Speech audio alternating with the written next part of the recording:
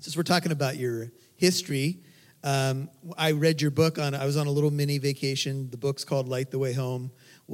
Maybe we'll talk about at first when I saw that title, I thought that's a cool spiritual title until I understood it was a horse. But that's a different story. But you come from a Italian family and from the area of Naples. And when we talked on the phone, I told you it was interesting because your last name was Santagata, was it? That's it. Santagata? Yep. And my family comes from Salerno, which is kind of within Naples. And what year did your family kind of migrate to the States and then to Southern California? My grandfather came over, I believe it was like in the late 20s, early 30s. Okay. And they were in Oklahoma for a handful of years, and they made their way out west. And as I said, I was born in Cleveland, and we moved out here in the 60s when my dad got a job in the movie industry. Okay. My family migrated to Southern California in the 60s as well. My mom and dad got a divorce, and in the late 60s, our whole family migrated from the Chicago area to Southern California. And my family started Barrow's Red Devil Pizza.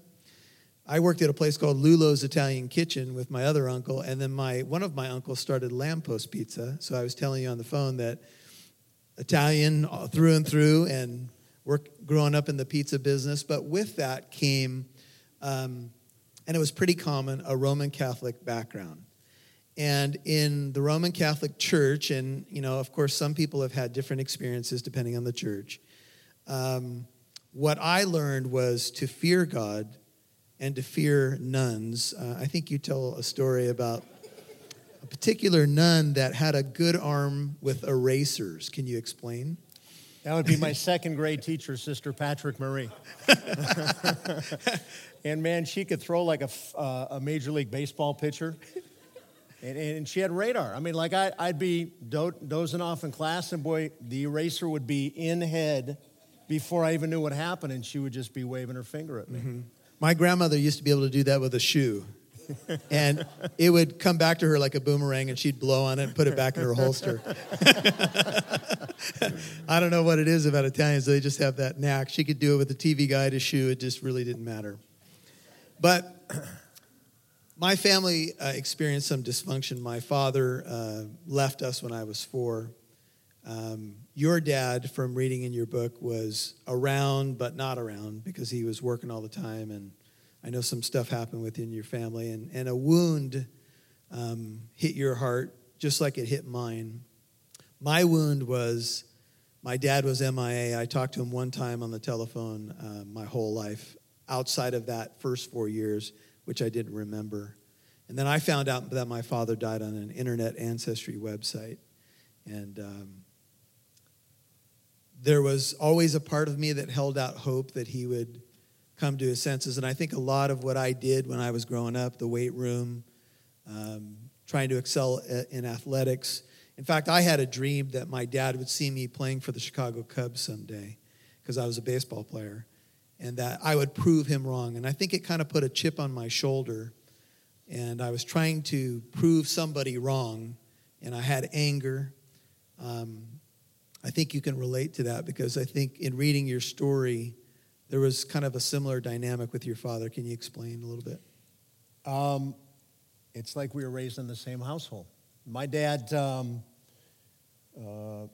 was in and out. He worked hard, and I think it was when I was 12 or 13, he would leave for 2-3 weeks at a time, and then would come home, and instantly he drove a 1965 El Camino that had glass packs on it, so we could hear him coming a few blocks away. And I idolized my dad.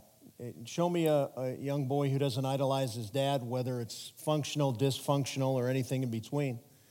And so this one particular afternoon, he came home, and my sister and I knew that the moment he comes home, that means there's fighting and yelling and screaming. Well, very long story short, it kind of escalated, and he left, and I found my mom in the kitchen weeping, saying, "Your father's gone for good. He's not coming home. He's divorcing me." And That's a hard thing to swallow, whatever age you are. And so I also began to channel a lot of anger, not understanding, thinking somehow it had to do with me on some level. And yet I discovered basketball a short time later after I had the growth spurt and became a halfway decent basketball player. But in my heart, I had such anger and rage. I wasn't right. I just wanted my dad to come home and love me. And we have time for a 2-minute story? Sure. Some of you, and I'll pray for you, some of you used to listen to me on a program named Mark and Brian. Well, they used to do a thing on Father's Day when you could get right with your dad, if you will. And I was on the show for a number of years. I hadn't talked to my dad in 3.5 years. I cut him off, and I was a non-believer then. But all of a sudden, I found myself blurting, I want to call my dad. And they're like, really? I'm like, yeah. And so we called my dad. He picked up, and I just said on the air, like, I love you, and I miss you. And he said, I love you too, son. Let's try to spend some time together. And we spent a lot of years trying to bridge a gap that was based in the past and a lot of wounds. And it wasn't actually until I became a Christian, of which we'll talk about, that God kind of rectified and healed a lot of that alienation. But there's so many men, old, young, in between. We've got a father wound, and we go through this life faking on some level what we think it means to be a man. And until you discover Jesus Christ, you'll never understand your purpose as a man of God in this life. That's well said, and I would say that's really when I started to figure it out, is when I came into a relationship with Jesus Christ and found out that my Heavenly Father is the Father of the fatherless and the defender of widows, and He would show me what it meant to be a man. And one thing I do know, on a positive note, because I know we can talk about, that if you have that wound, it's hard not to see yourself as a victim, but one thing that this did for me, Frank, was it motivated me to be the right kind of man and the right kind of father once I came to know Christ. There was another thing that happened, though, as a result of this. You grew up in this Roman Catholic family, and when your dad left, I recall reading that some of that anger went towards God and the Bible and the church. Can you explain how that kind of manifested itself? I blamed God for everything. I blamed God for my dad leaving. As I shared, I blamed God for ruining my dream of being a racehorse jockey. We do these things like somehow if our life isn't the way and doesn't go the way we think it should, anyone that has a modicum of faith, we tend to put it on God. And so, and my mom fell apart after my dad left. She had a strong Catholic faith. I kind of blame God for that one too. So in my teens and my 20s, I kind of was acting out to a place of I was just trying to find myself. I remember after high school, when I graduated Notre Dame, I said, I'm done with any form of faith. I thought I knew who Jesus was. I had such rage inside. I'm like, I'm going to go out in the world and see what the world has for me. And my goodness gracious, it was 12 years between leaving high school and a moment in my life that really turned my life upside down. I'm going to talk about that moment. Yep. You pretty much put God on a shelf, and you decided that you were going to just live for pleasure and live for whatever allegedly makes you a man.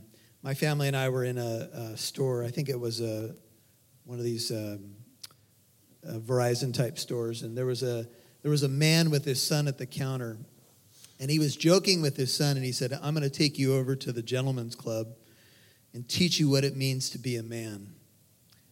And he was kind of joking about what he would do with a dollar bill at this gentleman's club. And I was thinking, it's so tragic that here's a dad with his son, and he thinks that that's what it means to be a man, is to show him the ropes in a so-called gentleman's club. So you started living on the other side of the railroad tracks. I can totally relate. I made a ton of mistakes. in all those areas. And you ended up on the freeway on a motorcycle. And it was back in the 70s, so there was no helmet law in Southern California, or maybe even in the whole United States. And something happened. Tell us about what happened on the freeway. Yeah, it was actually the mid-'80s. All right, So I'm sorry, I didn't want to make you older than you are. That's all right. That's all right. I want to be really honest with everybody here. Most of you may know of me, or maybe you listen to my show or listen to me on KLOS.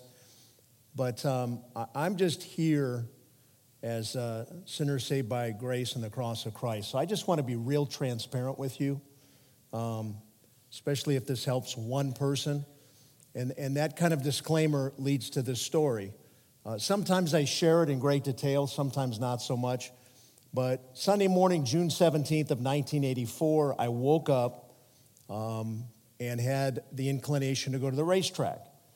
I wasn't going to be a jockey, but I spent a lot of time at tracks anyway.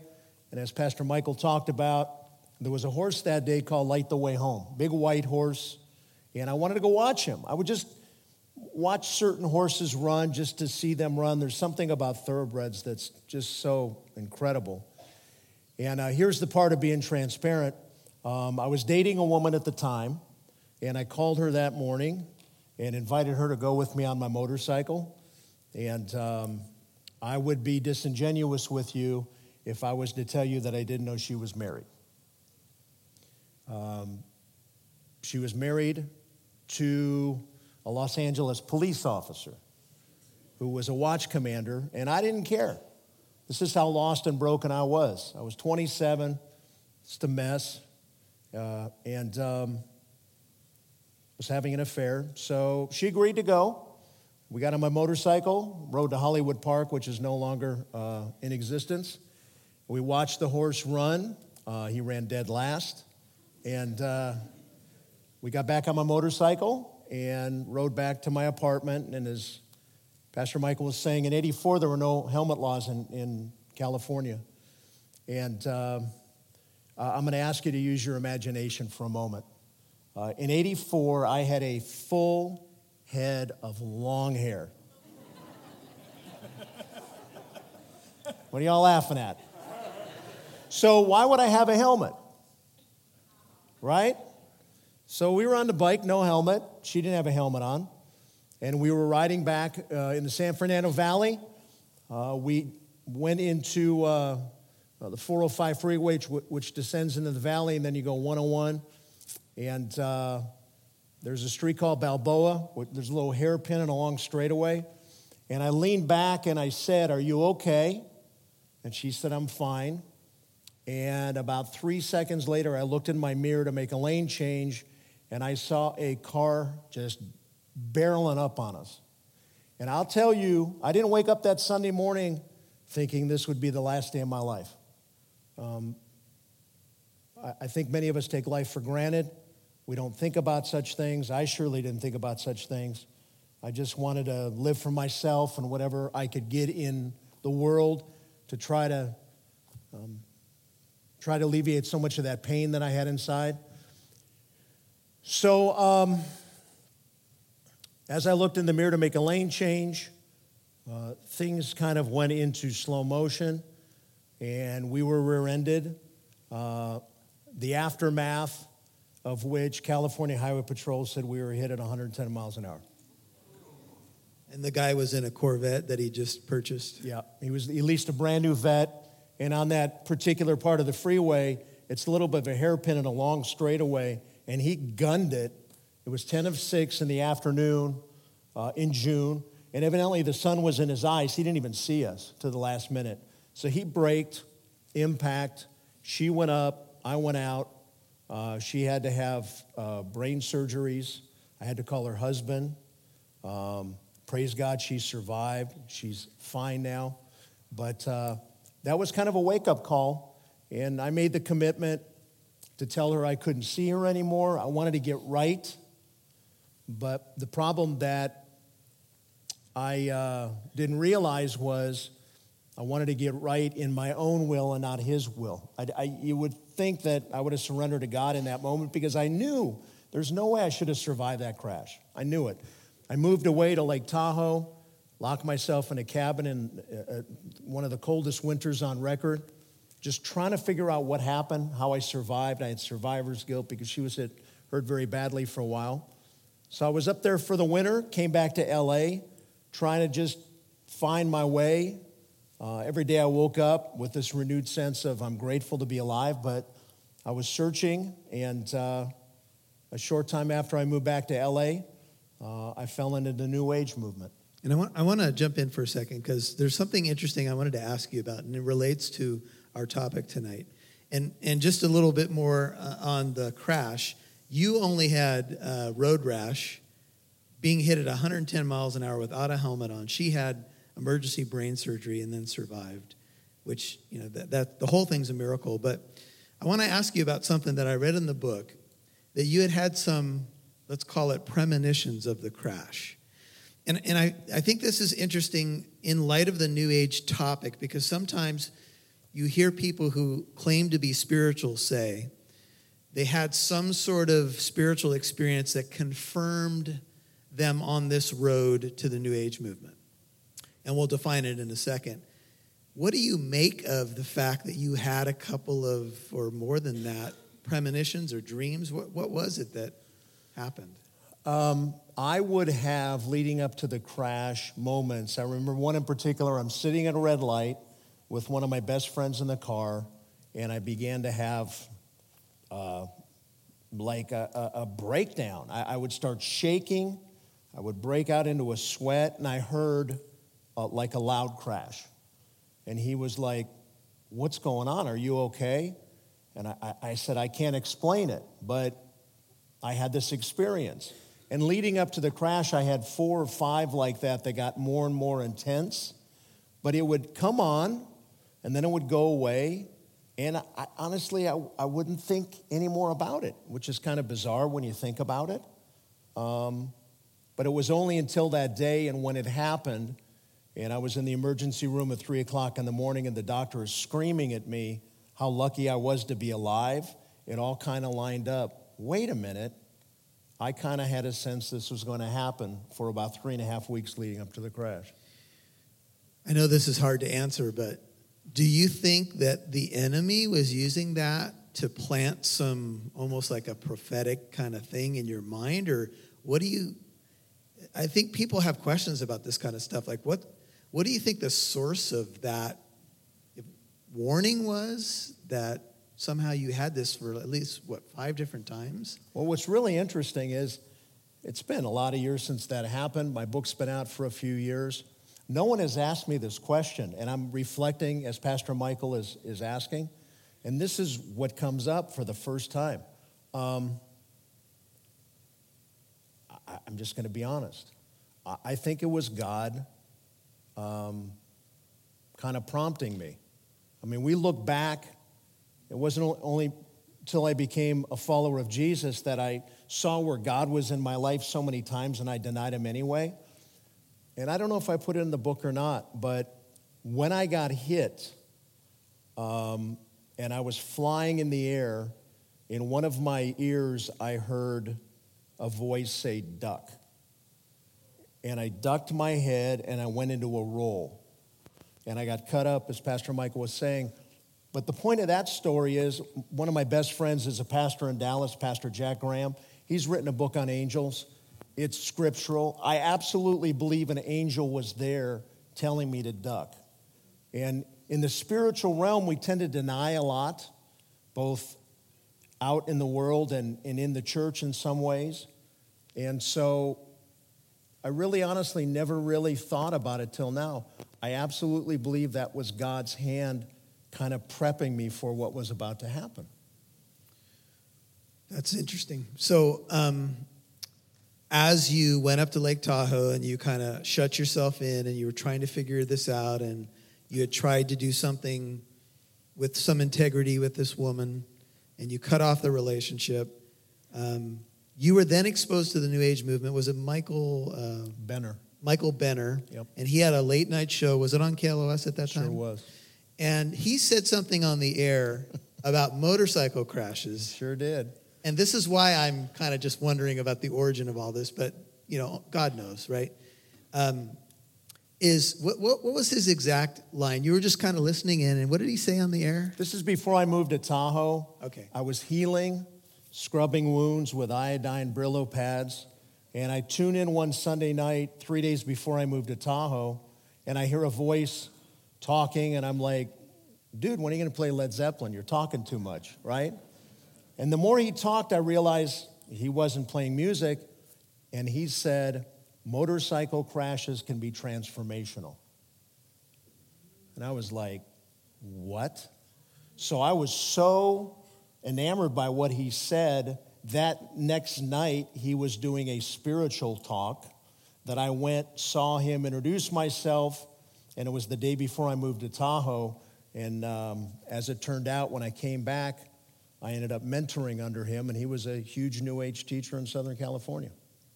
Motorcycle crashes can be transformational. That's what he said. That's what he said. When you met him, did you ask him what prompted him to say that? Do you remember if he even, did he have someone he knew who went through something like that, or did he tell you?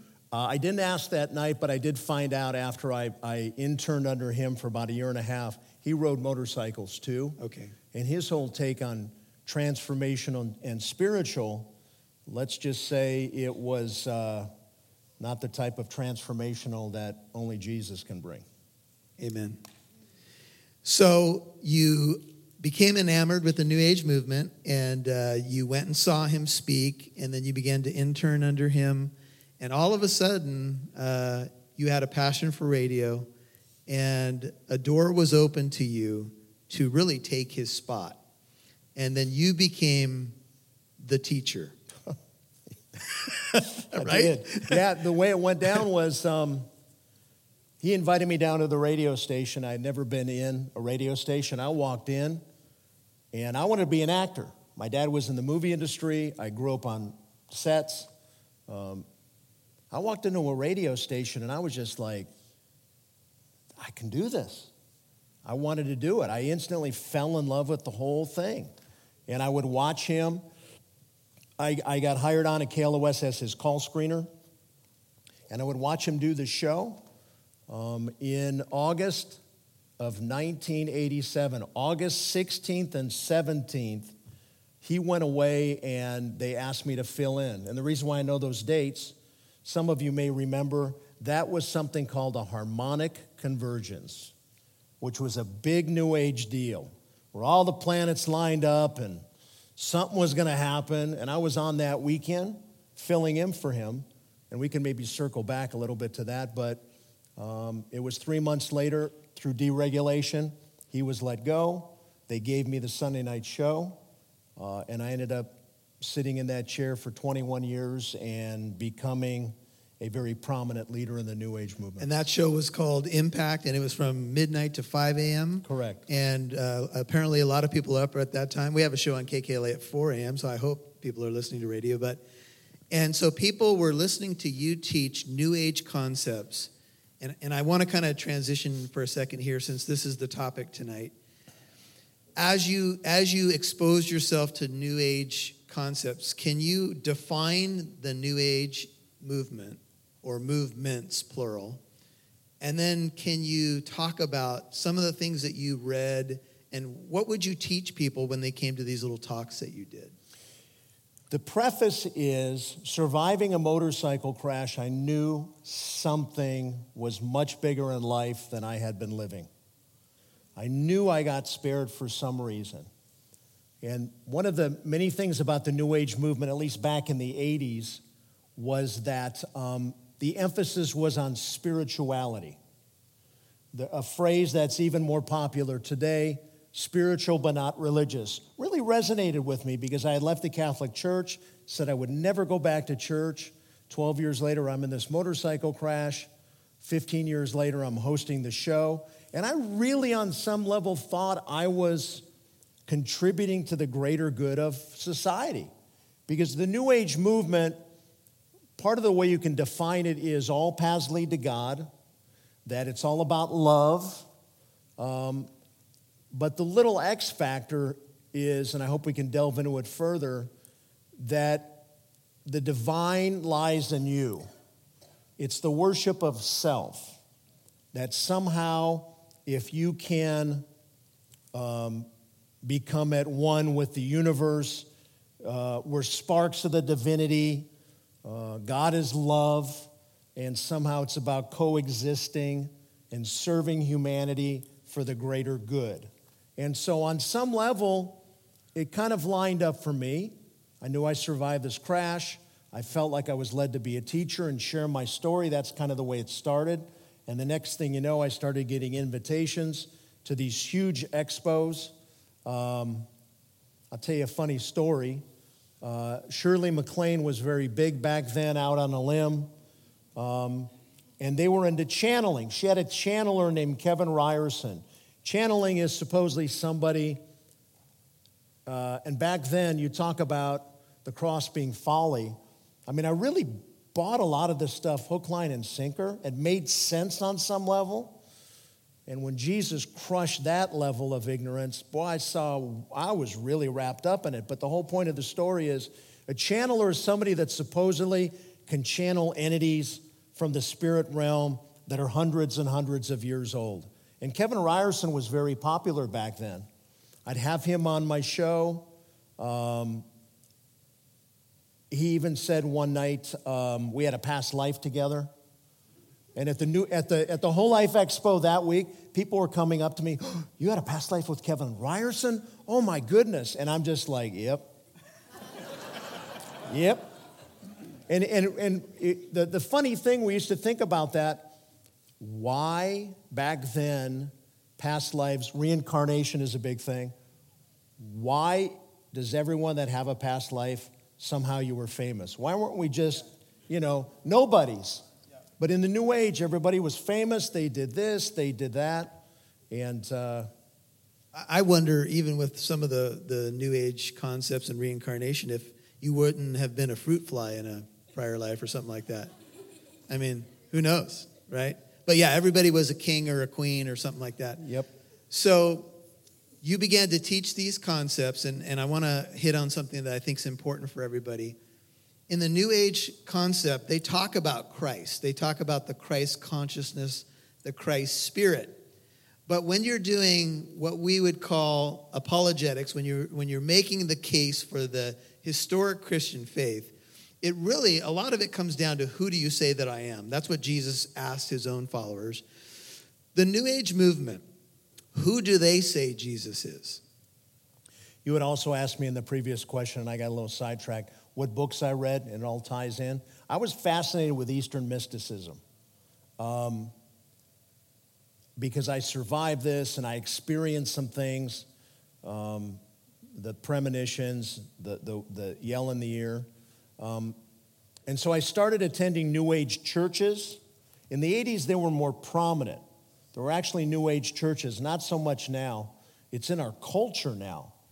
But I remember going into a New Age church once, and they had this big candle thing on the wall, and during opening and a little bit of worship, someone would say they're lighting a candle for Buddha, the Great One, Muhammad, and they got to Jesus. Jesus was called the Lord of Love.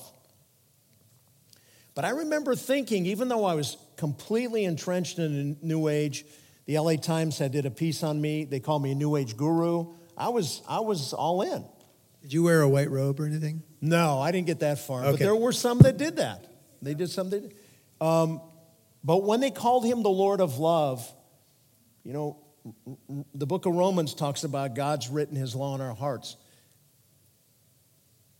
Something wasn't right inside when I'm like, Lord of Love, and it was like, on some level, I think God was speaking to me, because I remember back from my Catholic days. Well, okay, yeah, he was about love, but I thought he said he was a son of man. Okay, whatever, I'm in the New Age.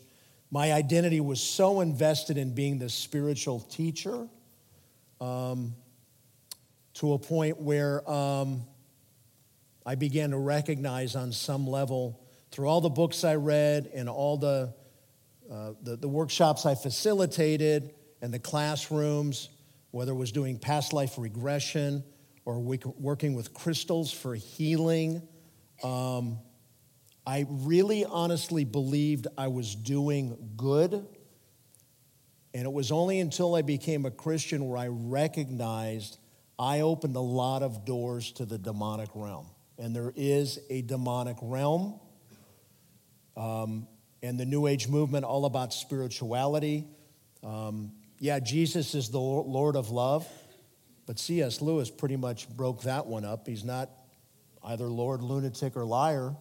I remember my heart wasn't right. And they put Jesus really on a level of an ascended master who's a way shower, and basically the Christ spirit came into the man Jesus. They make a distinction between the two, at his baptism, and left him before he was crucified on the cross. Correct. They do not believe that there was an atonement made for sin on the cross. They kind of just brush that aside. And you've got to really find the divine in you. That's really what it's all about. Absolutely. And in our modern times, we've had Oprah Winfrey pushing a lot of this stuff on her program, really through, I would call it, a very persuasive pulpit, where she opened it to Eckhart Tolle, and he was one of my teachers.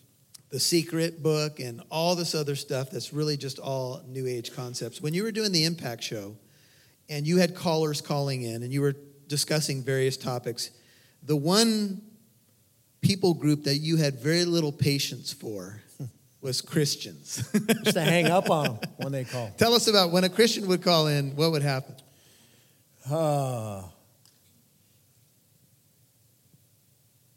Jesus is relativized in the New Age movement as being one of many spiritual teachers.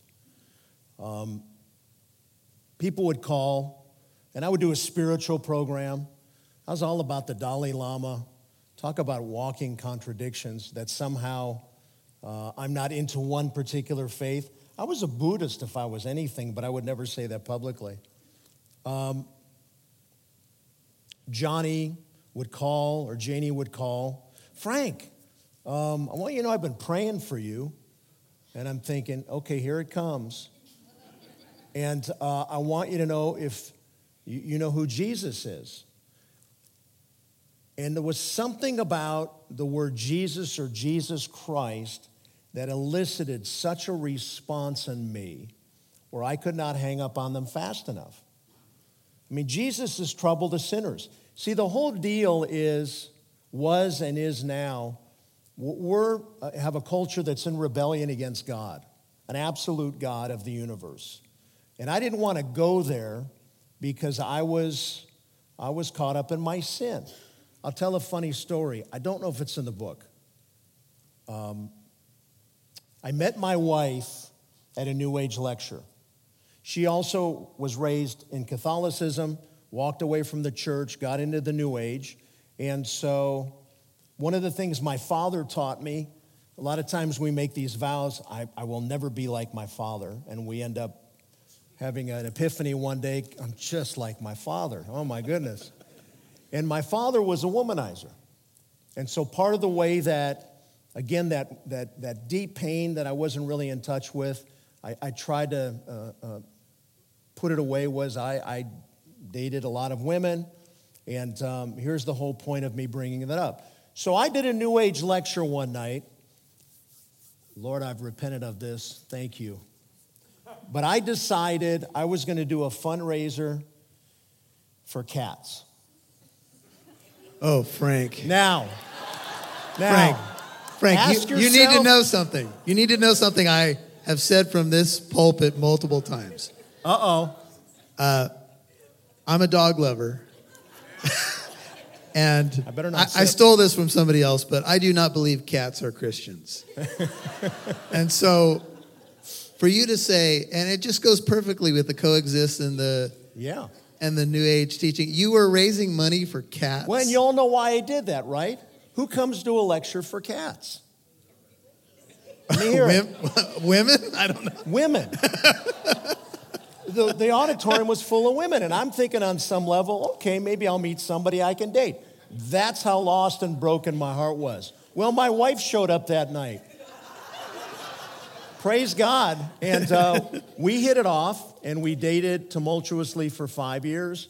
But I can look back, and one of my good friends who's a pastor says, do that cat story. You got to be real careful when you share it. It's like you were really lost. But if anything came out of that night, I met my wife that evening. So I want to fast forward just for the sake of time and remind you guys that if you have a question, please submit the question so that we can get to them, because we're going to start in a few minutes. So I want to fast forward to a game of golf, and I always knew that golf was a spiritual sport, and this confirms it. So you had some buddies, and they had been praying and planning to really hit you hard with the gospel. And I think it's Tracy and who is the other? Dale, Pastor Dale. Pastor Dale. So they invited you out for golf, and you guys only played 9 holes, and it wasn't the best golf day, but you guys ended up at Farmer Boys, and you were having some lunch together, and they started pressing you about the Bible and the Jesus of the Bible. Tell us a little bit about what happened there. The Tracy was my best friend. We were non-believers. We were New Agers. And 3 years previous to this day, and by the way, I think golf's kind of evil too. I have really a love-hate relationship with the sport. Yeah. So my best friend had given his life to Christ 3 years before this golf outing, and I watched his life over 3 years completely change.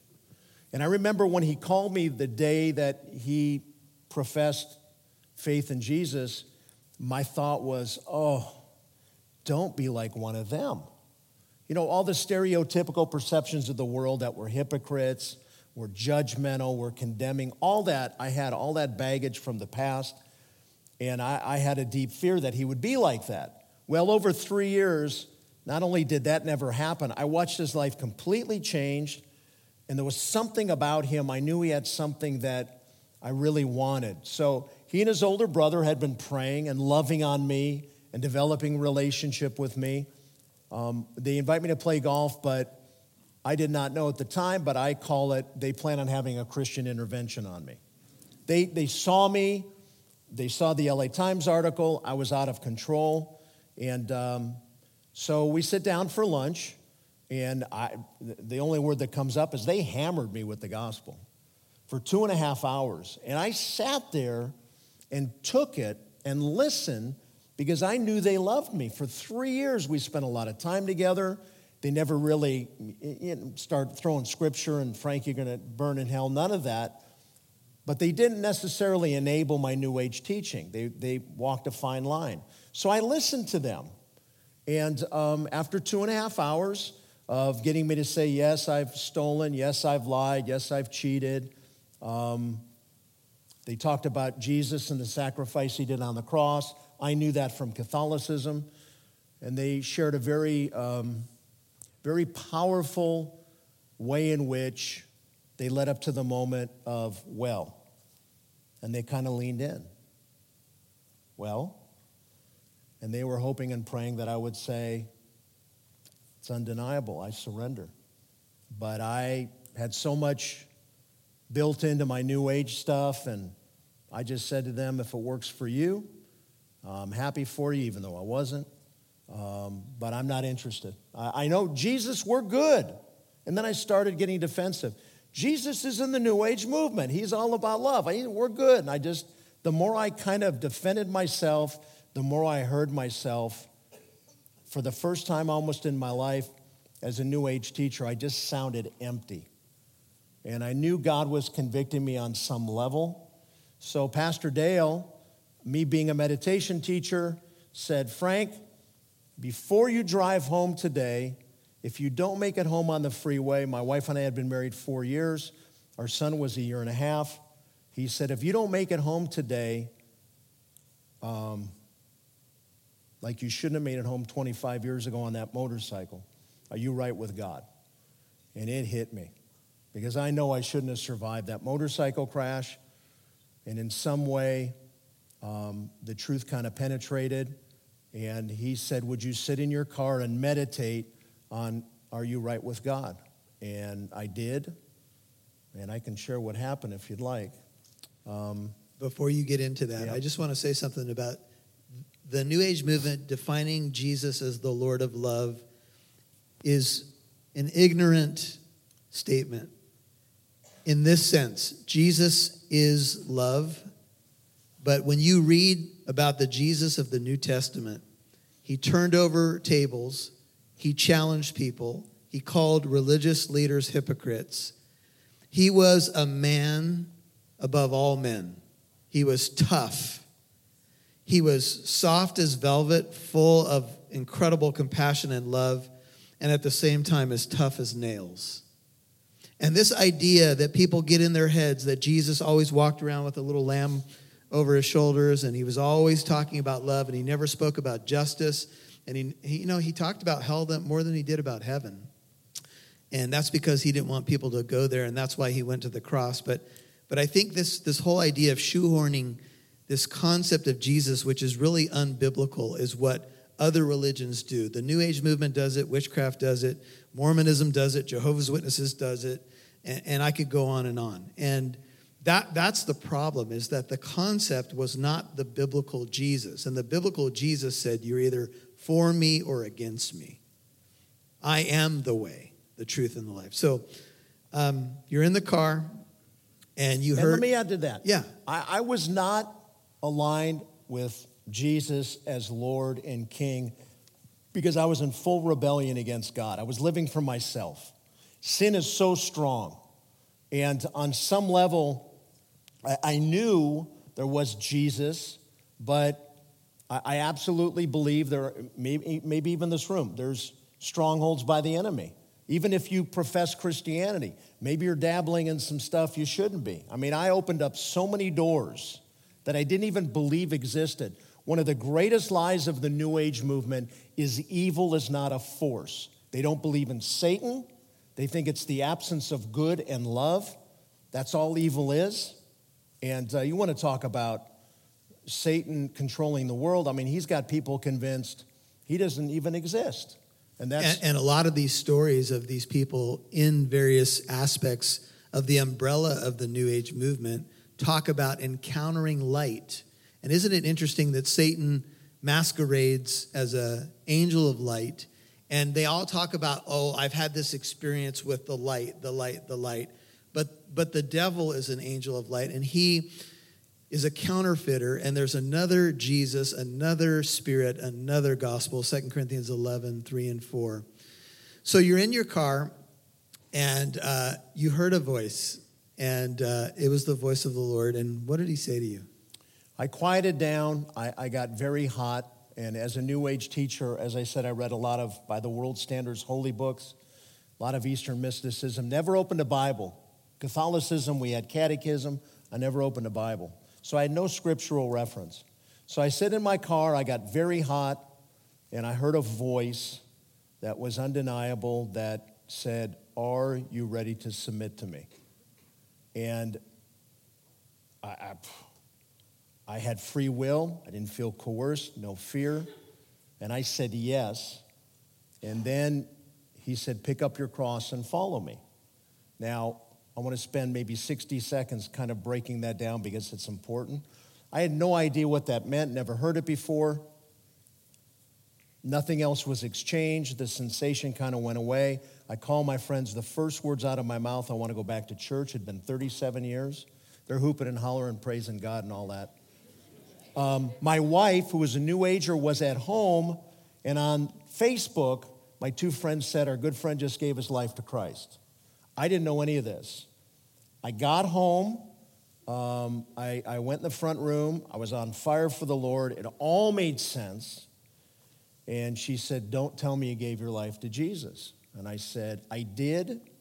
She said, "Get out." And we spent 18 months apart. She was angry. She felt betrayed. She fell in love with this New Age guru. But I will say, praise God, 5 weeks after this happened, the Bible came in the mail. Pastor Dale mailed the Bible, and one night I'm on my knees. My wife had left, took our son. I'm on my knees crying, thinking I was losing my mind. I opened up to the Bible, and as if God's hand opened the Bible, excuse me. it opened up to the Gospel of Luke. And this is what a great Christian I was. 5 weeks later, I knew red letters meant Jesus. And I look and I read Luke 9:23. I read in red letters, if anyone would come after me, let him deny himself, pick up his cross daily and follow me. I hit the ground. I said, it's undeniable. He is King of Kings and Lord of Lords. And I made the commitment then that I will serve him. I wanted to know the word. I went to Biola. I wanted to get deep in apologetics and theology.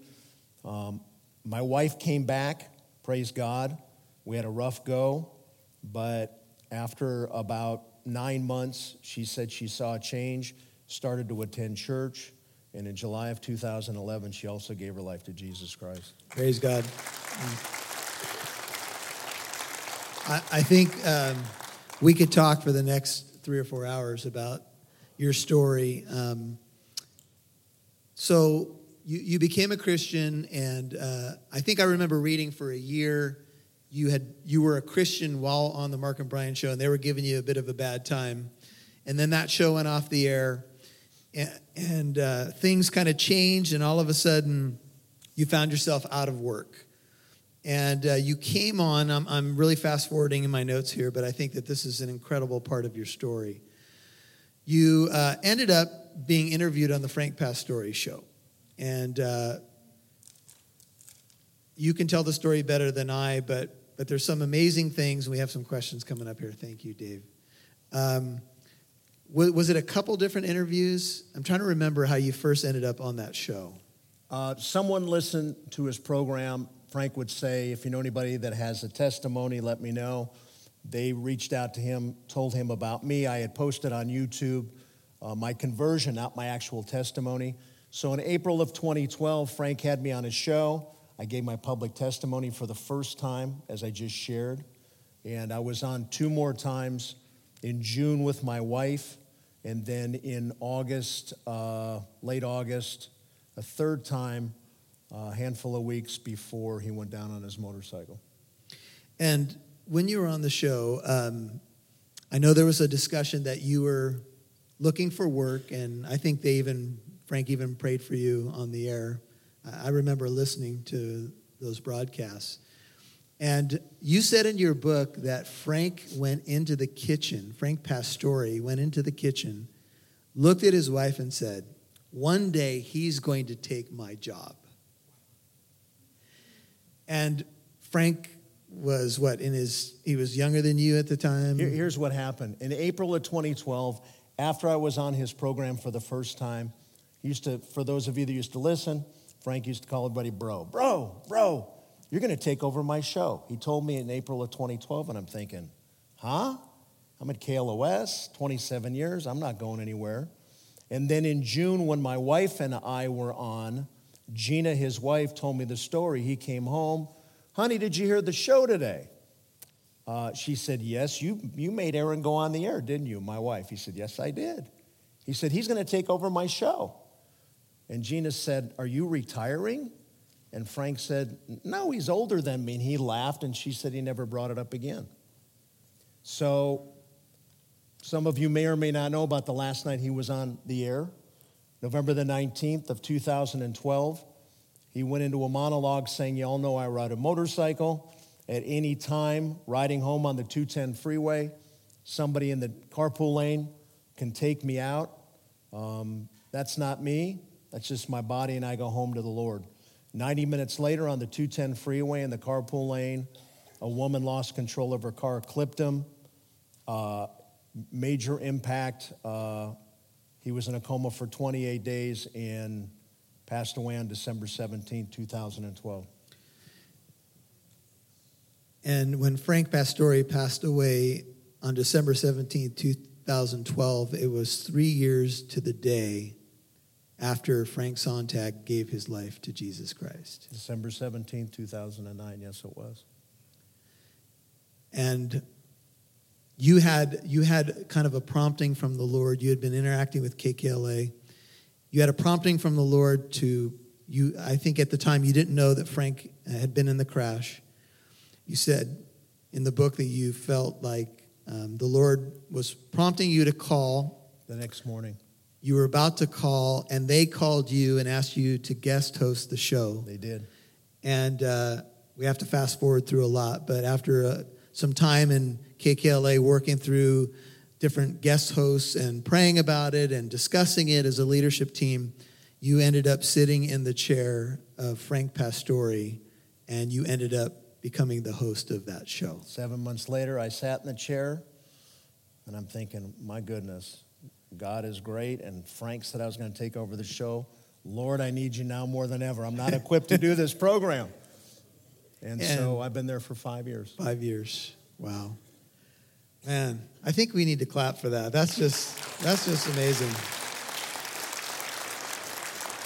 You know, Frank, when you talk about the little things that are really big things, the little detail ways that God ministers to us personally, for me, it's really mind-blowing, because to think that the God who made all of this and runs the universe cares about someone sitting in a car in a Farmer Boys parking lot after his friends witnessed to him for a couple hours, and is so intimate and detailed that he was willing to speak directly to you and say, are you ready to submit to me? Is just, I don't even know how to put words to it.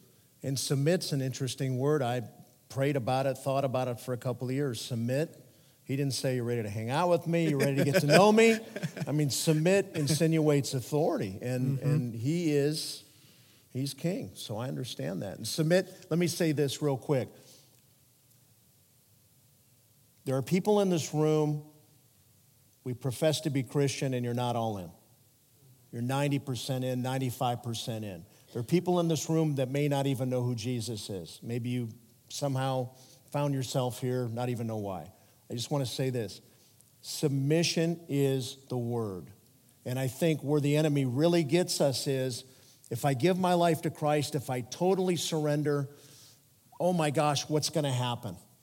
There's this unknown, this fear of the unknown, or I'm going to have to stop doing something that I like doing, or whatever it is. All I can say is, submission is the word. And if you submit to him in your will, surrender to him, put your faith and trust in the cross of Christ, ask for forgiveness, your life will never, ever be the same again.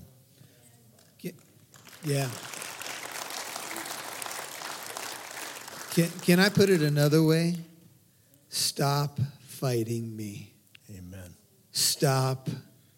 Just surrender. And it's, in our humanity, we're just so prideful, and so we want to be so self-reliant. And I think when we end up, on the side of a freeway, or we end up in a situation that, we're wondering why we're still here. God's not willing that any perish, but all come to repentance. He's just so gracious to us. And, we're just two Italian guys. Sometimes, I'm on my knees before I preach, and I ask the same question. Lord, I don't know why I'm doing what I'm doing. I don't know why you've chosen me for this, but please grant me the power and the grace to deliver your word faithfully. And God is amazing. He's just so good. So we're gonna take a moment to transition to some questions. But before we do, I just want to say, if you have not met the true Christ personally, I don't know what else could be said other than, and those of you who are going to watch this later, if you have not met Jesus Christ, the true Christ who can set you free, now's the time. The Bible says now is the acceptable time. The devil's going to tell you tomorrow, or, maybe reconsider, maybe you read a couple more books over here, but the Bible says now. And God's not a God of fear, he's a God of order.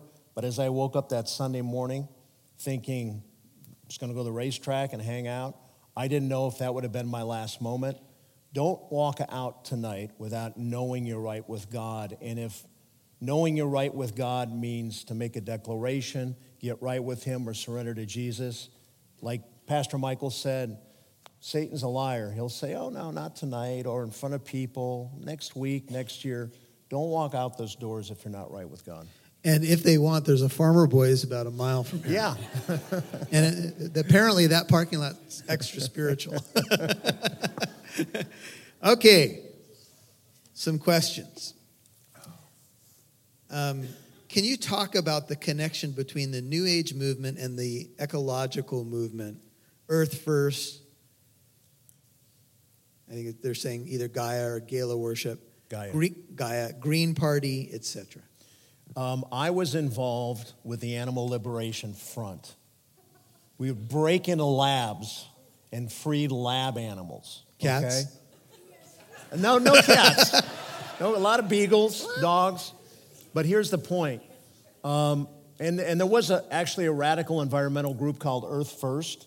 They would monkey wrench, which means mess up things. They would put spikes in trees. I was in all that stuff because I really believed that the earth is what is worth preserving, and humanity. And so, in fact, I did a series of symposiums at Cal Poly Pomona. Driving over here, I went by it. One night I did a seminar on dolphins and dolphins' rights. The place was packed. The next night... I'm so tempted to do a dolphin right now. Well, this is your church. Never mind. Keep going, Frank. The next night, it was with a group called Amnesty International on human rights. 20 people showed up. And I'm like, packed crowd for the dolphins. Next night, 20 people. It just sits too close to home with humanity. But look, we are called by God to be caretakers of the earth. That's important. But to misunderstand who's in control and who created the earth is a left when we should be going with a right. And intention, and the reason why you try to get involved in ecology or rights, oftentimes it's just about us. It's not about him. If you're involved in a cause where you want to save the whales, great. As long as you understand God is ultimately who you are serving in this passion to preserve whales. But that's not the case in a lot of the radical environmental movements. It's a lot of it is like, and again, it's about us. And this is on us. We need to do it. And it's a lot of talk about Mother Earth instead of about Father God. I used to pray to the Gaia is a living, breathing earth, supposedly. The all that is. Everything in the New Age movement other than the God of the universe, our Father. And they believe that deity is somehow immanent within nature, and so that's why everything needs to be really treated in that respect, because they believe, at least a segment of them believe, that the divine permeates all nature and that kind of thing. We'll have to move quickly. Is there a connection between socialism and the New Age? Well, socialism is with no God. I know a lot of socialists that were in the New Age movement. Can you be a socialist to be a Christian? Probably no. Socialism is all about man's control, nothing to do with God. That's an interesting question, and it's an economic. Boy, don't get me going on economics and tithing and God and because we can go down a political trail right now, but we're not going to go there right now. Is the social justice movement a result of New Age thinking, specifically the attack on the Christian church?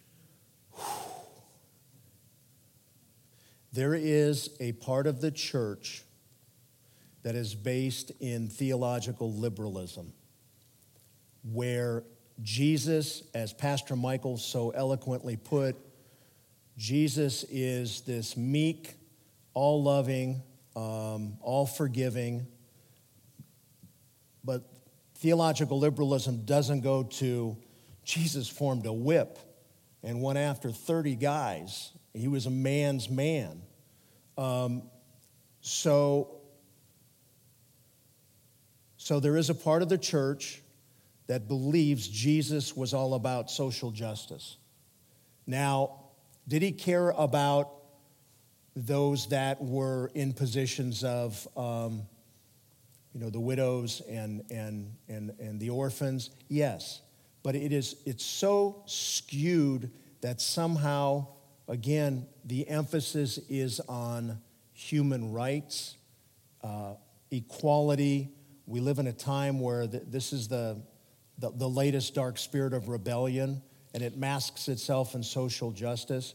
If you love Jesus Christ, by the power of the Holy Spirit, you're going to work for social justice, for His glory, not somehow to get things right with humanity, because the only way humanity can get right is to submit to God, period. Amen.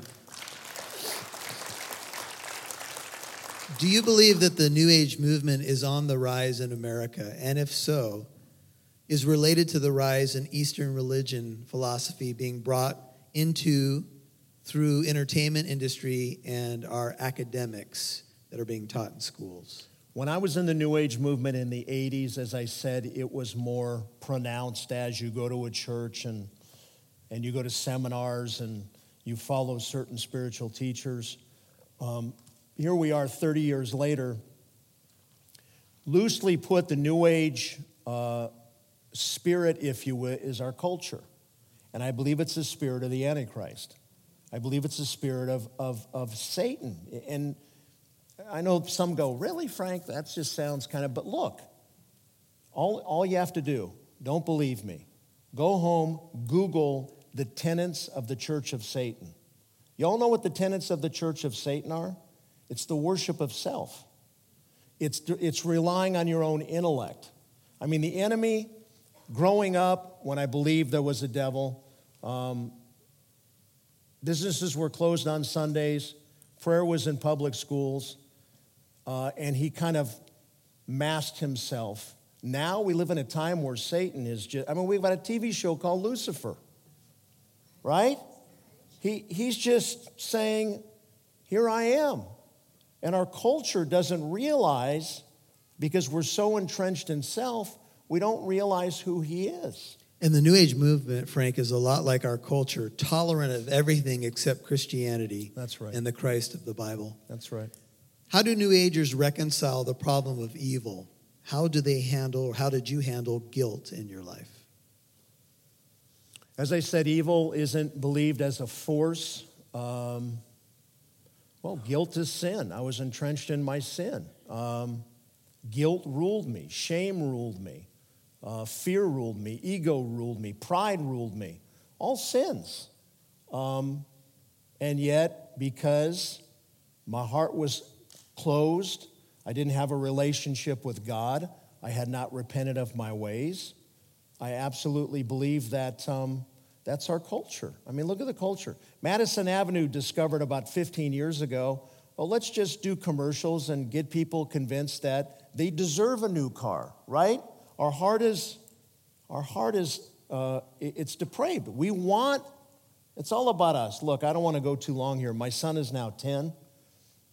Our children that we all think are the most beautiful children in the world growing up, and most babies are pretty cute, but look, it isn't too long before they're walking and talking, and what do they want? Me, me, me, me, me. The Bible is true that we're born with that sin in our hearts, and only until you're right with God does He make it clear. The cross is folly to non-believers. And again, I was so lost. I need to say this just for the point of clarification. I had been married twice before I met my wife. I walked away from my young daughter. I became a New Age teacher. Sin is seductive. You really don't realize how broken you are. And my heart is for one person in this room.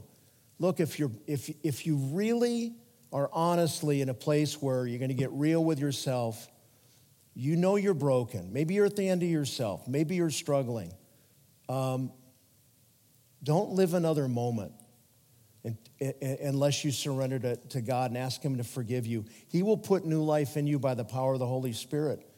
So I saw all of it when I surrendered to Him. But when I lived and breathed and was a New Age teacher, beware the praise of the crowd. I had thousands of people idolizing me. And because I was so wrapped up in my own sin, I didn't see it. And God is such a merciful, forgiving, graceful God. Jesus is the only answer in this life. Oh, my goodness gracious. He's it. Did you experience any spiritual warfare that you can recall while you were in the New Age movement? These are questions that I know deserve longer answers, but... When you are wrapped up in self and you're not a follower of Jesus, Satan really going to give you a bad time? I mean, think about it. I didn't believe in spiritual warfare. I didn't believe in Satan. When I became a Christian, I all of a sudden, I'm in that chair at KKLA and hanging out with Pastore before, and boy, let's just say I led a lot of people away from the Lord. Satan got real. I want to tell a real quick story, and then with an addendum. I'd been at KKLA for a short time. My wife called me one day and said, something is really weird in the house. And Hollywood, spiritual warfare and the demonic, Hollywood has just turned that upside down. Look, it's not booga booga and all that stuff. They're pests. Demons are pests. They're liars. Sometimes they get assigned to you from birth. But here's the point of the story. My wife calls me and says there just feels like there's a dark presence in the house. I'd been at KKLA for a short time. I realized, boy, there is spiritual warfare. I said, get out of the house. I said, I'm on my way. I'm driving my car home on the freeway. Some guy cuts me off, puts on the brakes. I go into him. I go under his truck in my Honda, and it went right up the middle of my car. CHP was there, takes me home. I call my wife, and I said, are you okay? I'm on my way. And she said, something happened. At 7:27, it was like a bubble popped in the house. And she said, I didn't feel that presence anymore, that dark presence. At 7:27, I was going under this truck. So I can't emphasize enough, spiritual warfare is real. And for those of you that aren't a Christian, you may say, well, why would I want to submit to Christ if then all of a sudden spiritual warfare comes up? Here's why. Because God's already won. And if you surrender to Him... Is that a sign? Hold on, we got a couple more here. This was probably sparked from someone piggybacking off of something I said. Can Satan plant thoughts in our minds or give us premonitions of things to come? Can he plant thoughts in our head? He does it all the time. Lies. Can he plant premonitions? He doesn't have that kind of power. I don't believe that for a moment. I think that's scriptural. Pastor Michael could maybe espouse a bit more on that. But he lies to us all the time. How many times have we believed something and we look back on, if you would ask yourself, well, where'd that thought come from? It's usually condemning. It's usually about indicting. He's the great accuser, the father of lies. So yeah, I think he, on some level, tries to, the war's in the mind. Romans 8:28, we know about God will use it all for the greater good, but the battle is in our minds. The battle is in the spiritual realm. Do you want to add to that? Can he? Yeah, I don't think Satan can predict the future, no. But he certainly can maybe make us think that we can make a connection to something and think that it'll take us down the wrong path. Do not consult fortune tellers. There are Christians that are calling 1-800-psychic, whatever. Don't dabble in that stuff. Don't even read astrology. This is all dark stuff. And yet, it's so normalized in our culture now, we don't even realize it.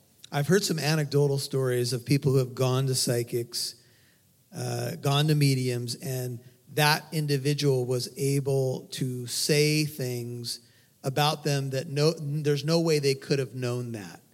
So I will say this to whoever asked that question. Obviously, Satan has some sort of insight to things, and you could say it's things of the past, but he was a high-ranking angel, and we know he's got a lot of power, and so he has limitations, obviously, on what he can do, but I think people get swept into this stuff because they're impressed with some sort of false sign and wonder.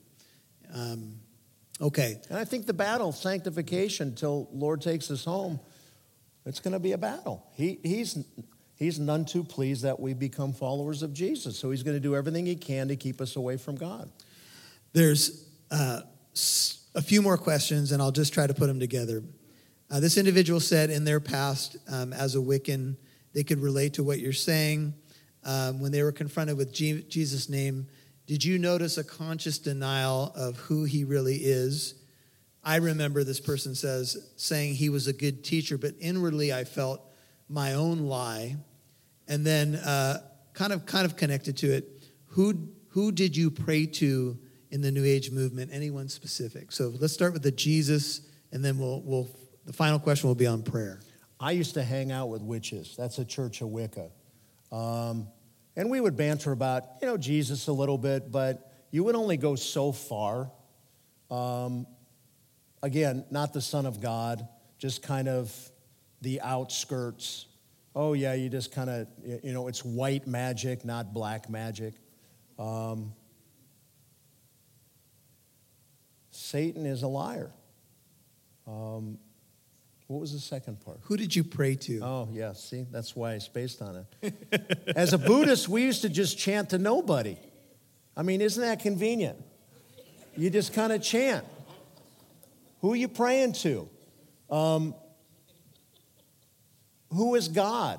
The Bible's filled with stories back 2,000 years ago where there was worship of false gods, false idols. Here we are, 2,000 years later, we're living it. So who do we pray to? I'll just answer it this way. We have a country where most would say they believe in God. But you mention the words Jesus Christ, watch their reaction. And I know you get it on the air, where people will challenge you about the identity of Christ. And, this is the watershed issue. Who do you say that I am? This is the acid test. Do you know the true Christ of the Bible? Do you know that you know that you know? His Spirit will bear witness with your spirit that you belong to God. And you'll know, because you're going to be born again of his Holy Spirit. You're our guest tonight, and I want to thank you for being here. And I want to just hand it to you.